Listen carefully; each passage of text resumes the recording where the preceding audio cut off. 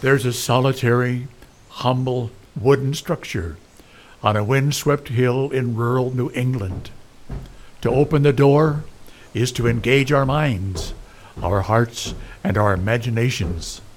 In this place, preachers and professors, past and present, come alive as they walk the aisle, ascend the pulpit stairs, and teach. From theology, from history, and from the Word of God. Welcome to the Saybrook Meeting House, an audio production of Saybrook Ministries.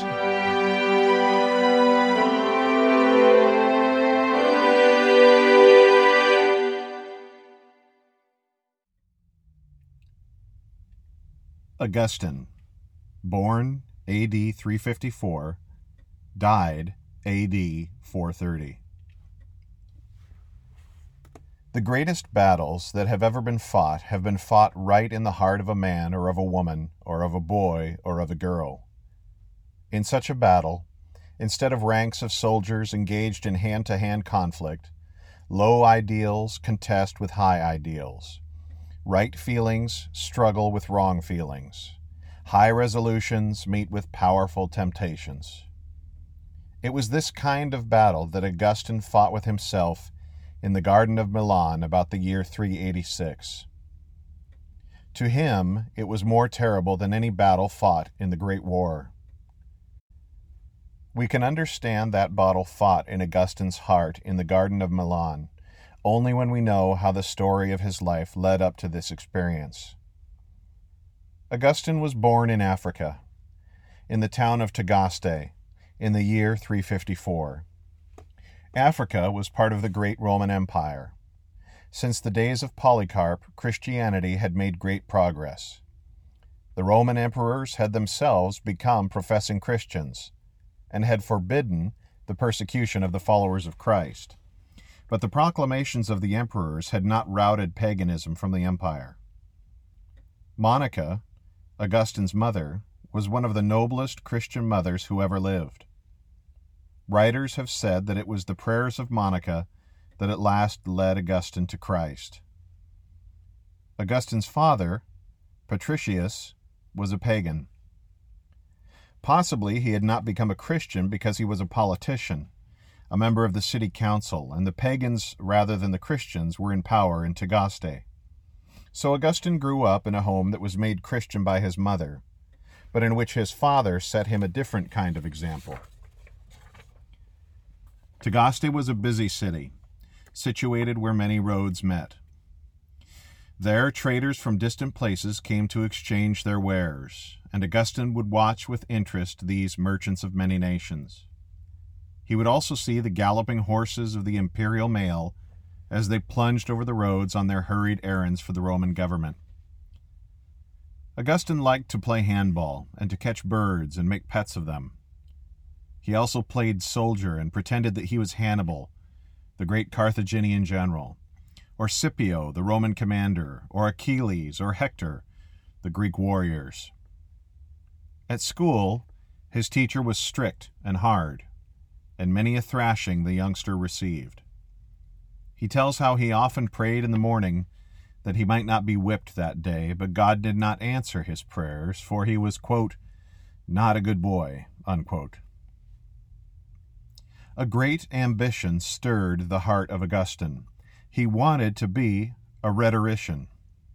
A rhetorician was a professor of language and an orator. Augustine dreamed of moving great crowds by his eloquence. If Augustine's ambition was to be realized, it was necessary for him to study in a better school than was to be found in Tagaste. Accordingly, he was sent to the city of Madura, 30 miles from Tagaste.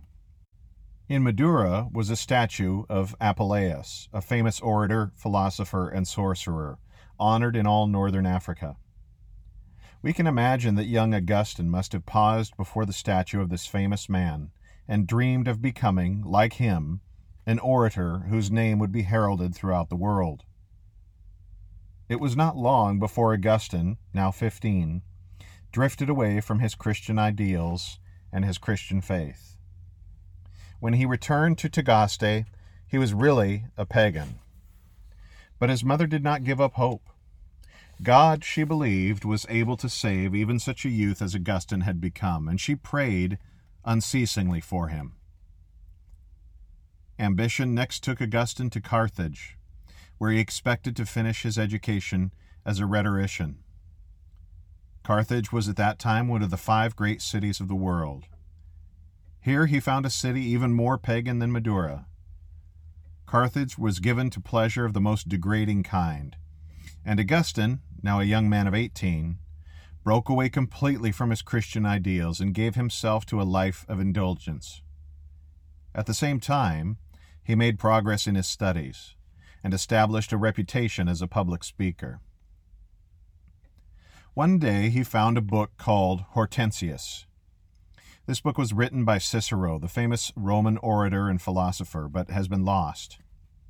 As Augustine read the book, he came to the words, "the pursuit of truth." Suddenly, Augustine's whole view of life was changed. Truth, not pleasure, now became his goal. He wanted to know the truth.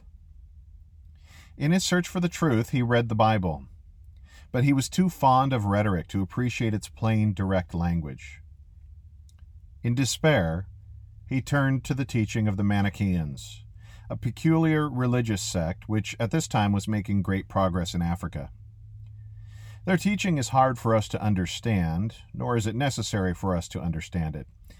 The Manichaean teachers, however, talked so much as if they knew it all that Augustine, who was seeking the truth, became one of them. Soon he became one of their cleverest debaters. He liked this religion because, in spite of the Manichaeans' pretense to holiness of life, he felt he could still continue to live in sin. When he went back to Tagaste from Carthage, a young man of 20, he was an outspoken, conceited Manichaean. Augustine returned to Carthage and practiced his profession, but he began to feel disgusted with the teaching of the Manichaeans. Had he found truth after all?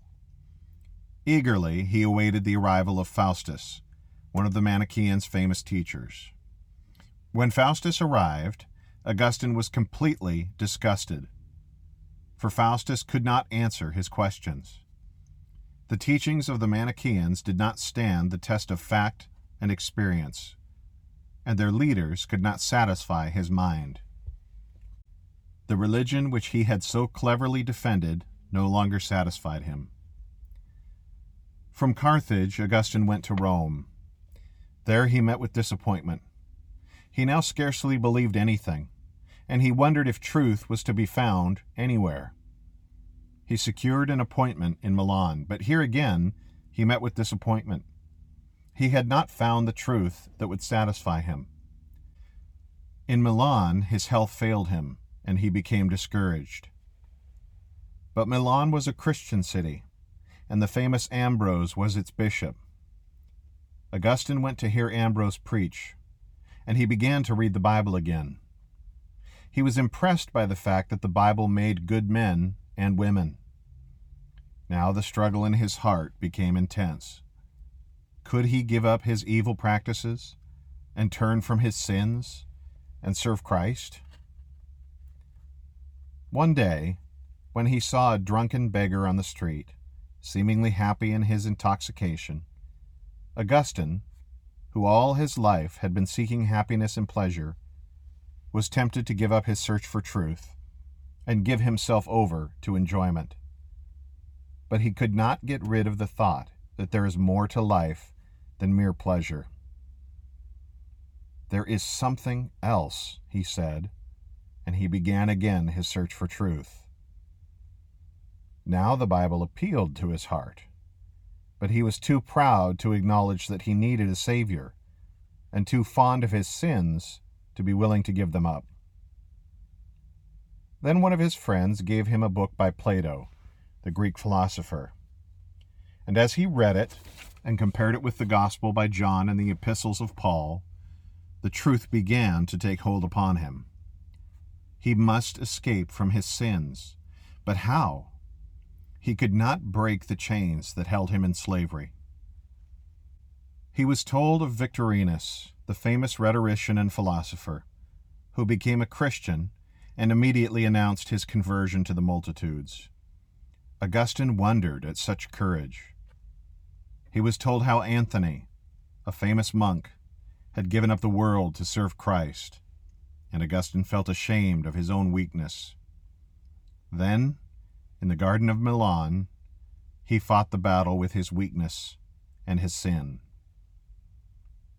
"How long? How long?" he cried. "Tomorrow and tomorrow? Why not this hour make an end of my vileness?" To understand Augustine's experience, read Romans chapter 7, verses 14 through 25. Then he heard a voice, the voice of a child, perhaps from a neighboring house. "Take and read. Take and read." Had God spoken to him through a child? He went back to his Bible. The verse upon which his eyes fell was Romans 13, verse 14. "Put ye on the Lord Jesus Christ, and make not provision for the flesh, to fulfill the lusts thereof." Then and there, Augustine's better self, by the grace of God, won the battle, and he gave his heart to Christ. He rose from his knees with a new peace in his heart. He had found the truth. He had found true joy in Christ.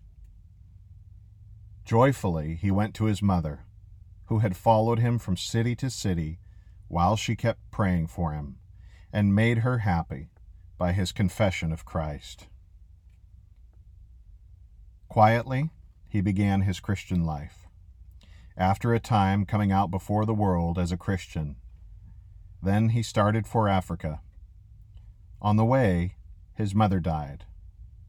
But he went on to Tagaste, where he turned his house into a monastery. He gave himself to the study of the Scriptures. He wrote and spoke in defense of his faith.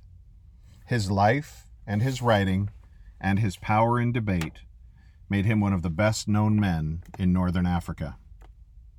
One day he attended the church in Hippo. During the service, the bishop spoke of the need of priests. Instantly the congregation cried out, "Augustine, a priest! Augustine, a priest!" And then and there, he was ordained to the priesthood. Later he was made Bishop of Hippo, a position which he filled for more than 35 years. Augustine wrote and taught and preached, and defended the truth of Christianity. He relieved the needs of the poor, managed the property of his diocese, preached in the cathedral, prepared converts for membership in the church, ministered impartially to rich and poor, educated and ignorant, and in spite of threats and dangers and hardships, served Christ with the utmost devotion to the very end. He died when Hippo was being besieged by the barbarian hordes into whose hands the city fell after his death. Augustine has been recognized as the greatest of the Church Fathers. For 1,000 years, his influence dominated the Christian Church, and it is still felt today.